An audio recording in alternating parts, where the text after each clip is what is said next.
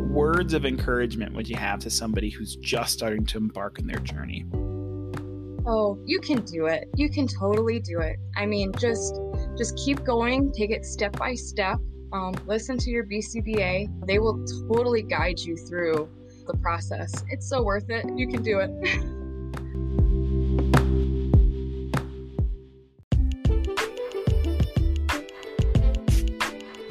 Welcome back to part 2 of our Day in the Life series episode where we follow Marissa's journey.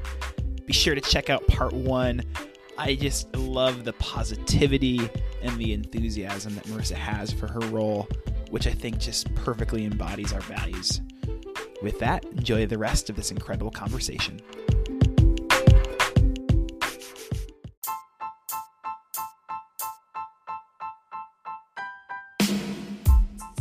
Welcome to the BT Focus podcast, dedicated to the behavior technician experience and the delivery of ABA services. All right, so my next question is, and at this point, you've been in the field, you said, like roughly about a year, right? And so my question to you is, let's say you could have a conversation with the Marissa about a year ago, who is considering making this career change to this, new profession that you're just learning about. What would the Marissa today tell the Marissa a year ago? Oh, wow. I mean, there's a lot that I've learned. I know you've talked to another person. You said, and we've talked about, and she said that there was a moment where she was like, I'm going to quit. I got to quit. I can't do this. And I actually had one of those moments too, but I couldn't do it because I'm like, it's just too rewarding of work to quit and to give up. So, but you have those days because there are bad days, like I said, that come with the good days. There's a different kind of understanding that you need to figure out. So what I always think is, how do I need to fix myself?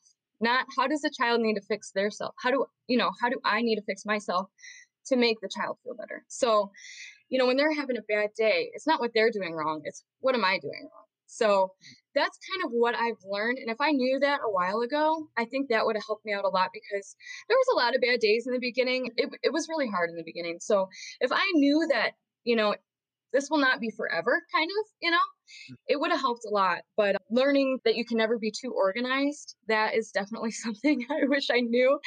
I mean, I organize after every single session just because you can't be too organized. And my BCBA said that. She goes, you can never be too organized. And I kind of took it as like, are you serious? Like, I'm super organized. What are you talking about? And I get it. Like, you can't be too organized. Like, after every session, I think is just mandatory at this point. And it's been helping a lot.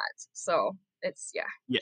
That's okay. Yeah. I definitely want to talk about this a bit more because this is such a game changer I found for me with sessions, which is really coming in organized with a plan in place. And could you elaborate, like organizing what? Set the stage for somebody who's maybe new to ABA. Like, what are you getting organized? Okay.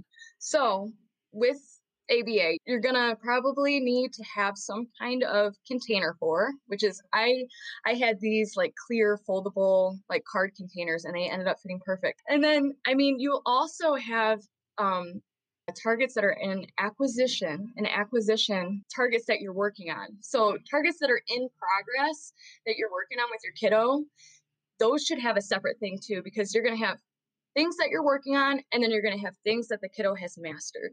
So the things that are mastered and the things that are working on, I think you should just keep separated, so, they're working on this.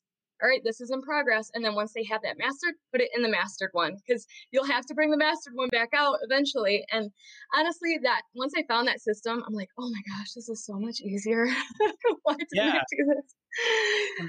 Completely. Yeah. So like one of the ways working as a behavior technician, like impacted my own growth was and I am still a work in progress with this, but multitasking does not come naturally or easy to me, right? I'm very much let's focus on one thing at a time, complete that, move on to the next thing, right? But as a behavior technician, you quite literally become an acrobat of sorts, where you're juggling different materials, you're moving between programs, you got reinforcers out. fanny pack comes in, Clicker right? belt. Yeah, clicker belt, and so, yeah, the more organized you can be in the front end, then you're not, like, Mhm. hunting for stuff. Yeah. There's nothing Mhm. that's can be, like, a detractor to, like, therapy than if you're not organized, now your learner is waiting, and we've lost some of that momentum, some of that instructional control, So, having things that readily are disposable, I think is great, and I've seen some BTs, BCBAs with some really creative systems. Craft stores will have a lot of really cool, like small, clear cases. I think one I saw, it was people used for photos, like for photography. So they're clear, Oh. small, but they were like index card size. So they got a little box for, we're working on object identification of Mhm. items in a classroom. Boom, we got a box for that. Okay, now we're Nice. working on labeling emotions. So we have different stimuli for that. And like you're right, there could be like hundreds of stimuli that you're trying to stay Mhm. organized. And so having a quick system to retrieve that, I think, is a really great one.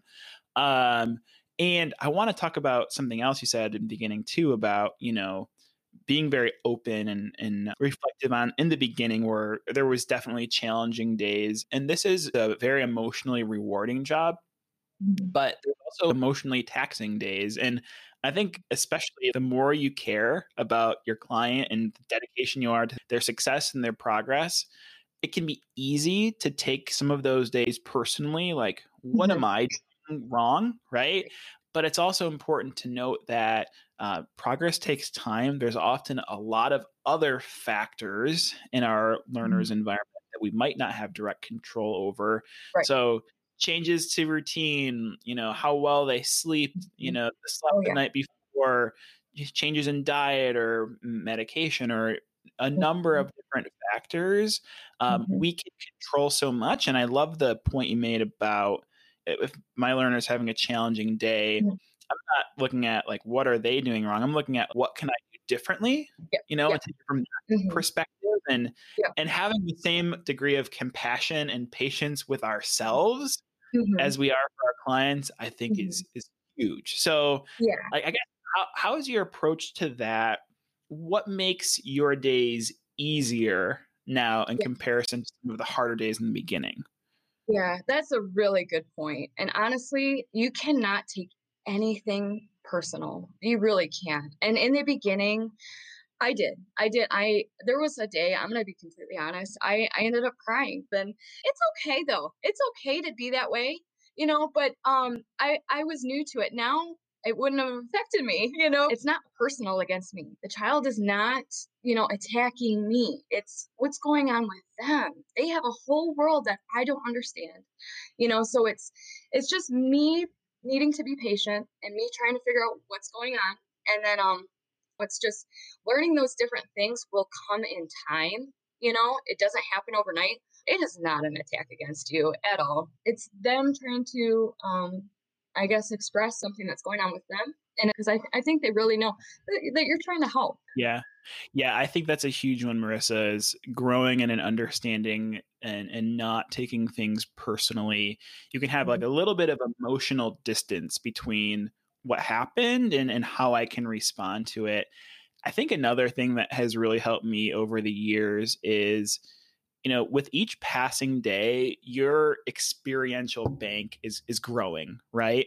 So in the very beginning, one really challenging event is going to stick out much more than 3 years into the field. Mhm. My experiential bank has shown me that, the positive experience, if this was a teeter totter, they far outweigh the challenging experience. So the more time you're in the field, the more you see the rewards or the byproducts of all of the hard work that you and the child are embarking in.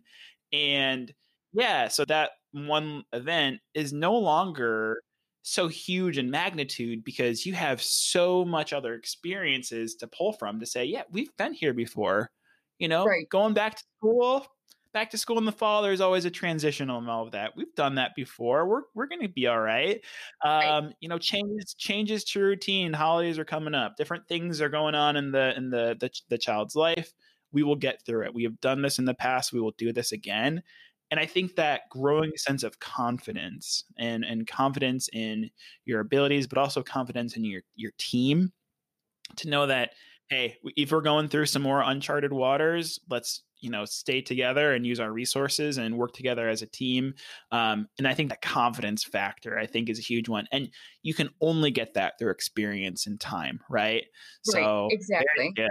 So yeah, the team is so important. I mean, my BCBA is so supportive and she is so awesome. I mean, she really helps me get through it. And I mean, she helps bring supplies that we need, so that is a huge thing. Reinforcers are very big with my kiddo. So I mean, all the little things add up. And when you have a good team and yep, you got that confidence, it definitely makes it a lot easier.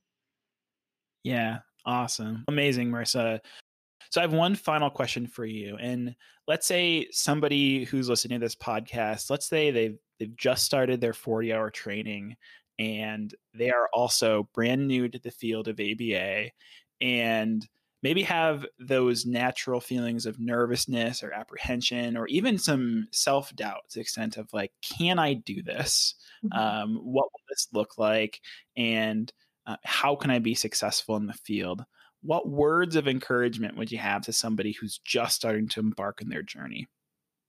Oh, you can do it. You can totally do it. I mean, just keep going, take it step by step. Listen to your BCBA. They will totally guide you through the process and they'll show you how to do trials. So, but yeah, doing that. And good luck on the test. You can do it. You can totally do it. Seminar. It's not that bad at all. It wasn't that bad. So, but yeah, I totally hope that more people become certified because there's so many families out there that are waiting just for that certification because of their insurance. I mean, please do it. It's so worth it. It's not that hard. You can do it. Yeah, yeah, and not only are you benefiting the family, but I would also add that you're benefiting yourself by Yes. expanding your practice and Yeah. getting that additional training and that Yeah. certification. That's yours, right? You earned it. Exactly. Yeah, Exactly. Yep. You're now certified and you've got all that extra training. So you're going in with extra training. Like, yeah, you're going to have all that extra knowledge that you wouldn't have had otherwise. Totally. yeah, Yeah. that's awesome. Well, if I can just add one more point to that amazing word of advice, Marissa, is I was actually sitting in on a training last night, and it was with some of our staff who were going through their 40-hour training, and somebody asked after our session, like, Brian, what advice do you have? I want to be successful in this field. Like, what advice do you have for me to succeed? And one, I love the question and just the mere fact that they were asking it. I told this individual, like, the mere fact that you're asking this question tells me that you are going to be wildly successful. But number two, I shared with her, just be very comfortable in asking questions, right? Yes. Oh, The definitely. and the more comfortable you have asking questions, it's kind of a paradox, right? Because I've been in this from both sides. I've been in the position of being a brand new BT myself, where I have a lot of things that I want to learn more about, right? And in the beginning, I was somewhat apprehensive to ask questions. I was worried, like, if I ask a lot of questions, is it going to appear like I don't know what I'm doing? Or, is it bothering my No. BCBA that I ask so many questions? Mhm. And now, full circle, it could not be farther from the truth, right? Like, Mhm. as a BCBA, I love when my team asks questions. And in fact, Mhm. I'll go a step further. I am concerned when they're not. Right. Right. Right. Yeah. Oh, Right? totally. If you're, yeah. Literally, yeah, literally the way that I gauge my success as a supervising clinician is the extent to which the behavior technicians on our team are successful. That's how I evaluate myself. So just like what you said earlier about whenever a learner is struggling, it's never their fault. It's what can I do differently? Mhm. Mhm. Same thing is true for our behavior technicians. If you're struggling, it's not what are you doing wrong? It's I look at it as a BCBA like, oh, I didn't do an adequate job of modeling it or describing it. So let me help you. And that's what a treatment team is all about. That's why we exist, right? So the more comfortable you are asking questions, I always say, like, if you want to be successful in this field, you will. There are people that are too dedicated to your success to see otherwise. Mhm. So embrace that. Embrace Oh, that. yeah. Oh, there is not a time. I mean, your BCBA comes every week. I ask a question every single time. There is not a time I don't have to ask about something. I mean, she's like, what do you got? She's like, what do you got this week? Because you will never stop learning. You really won't. And I think you shouldn't, because, there's always ways to improve. There's new things, new techniques. There's so many resources out there that you can take from, and, just why not grow? Why not learn more? Yeah, definitely. Always ask. Yeah.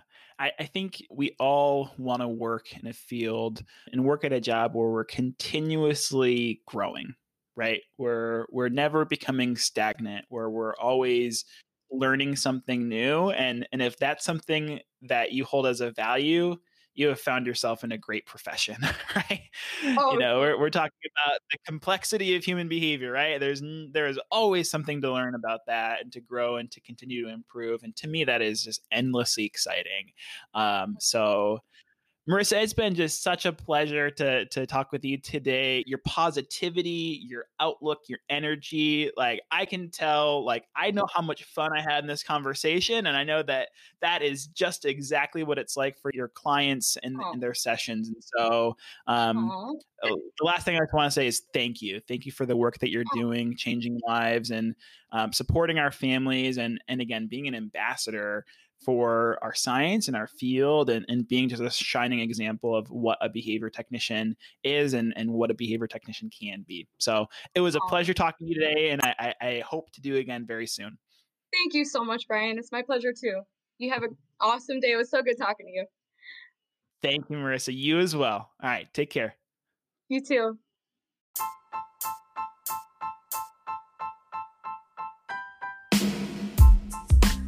Thank you for joining us for today's 2-part episode of the BT Focus podcast, Day in the Life series.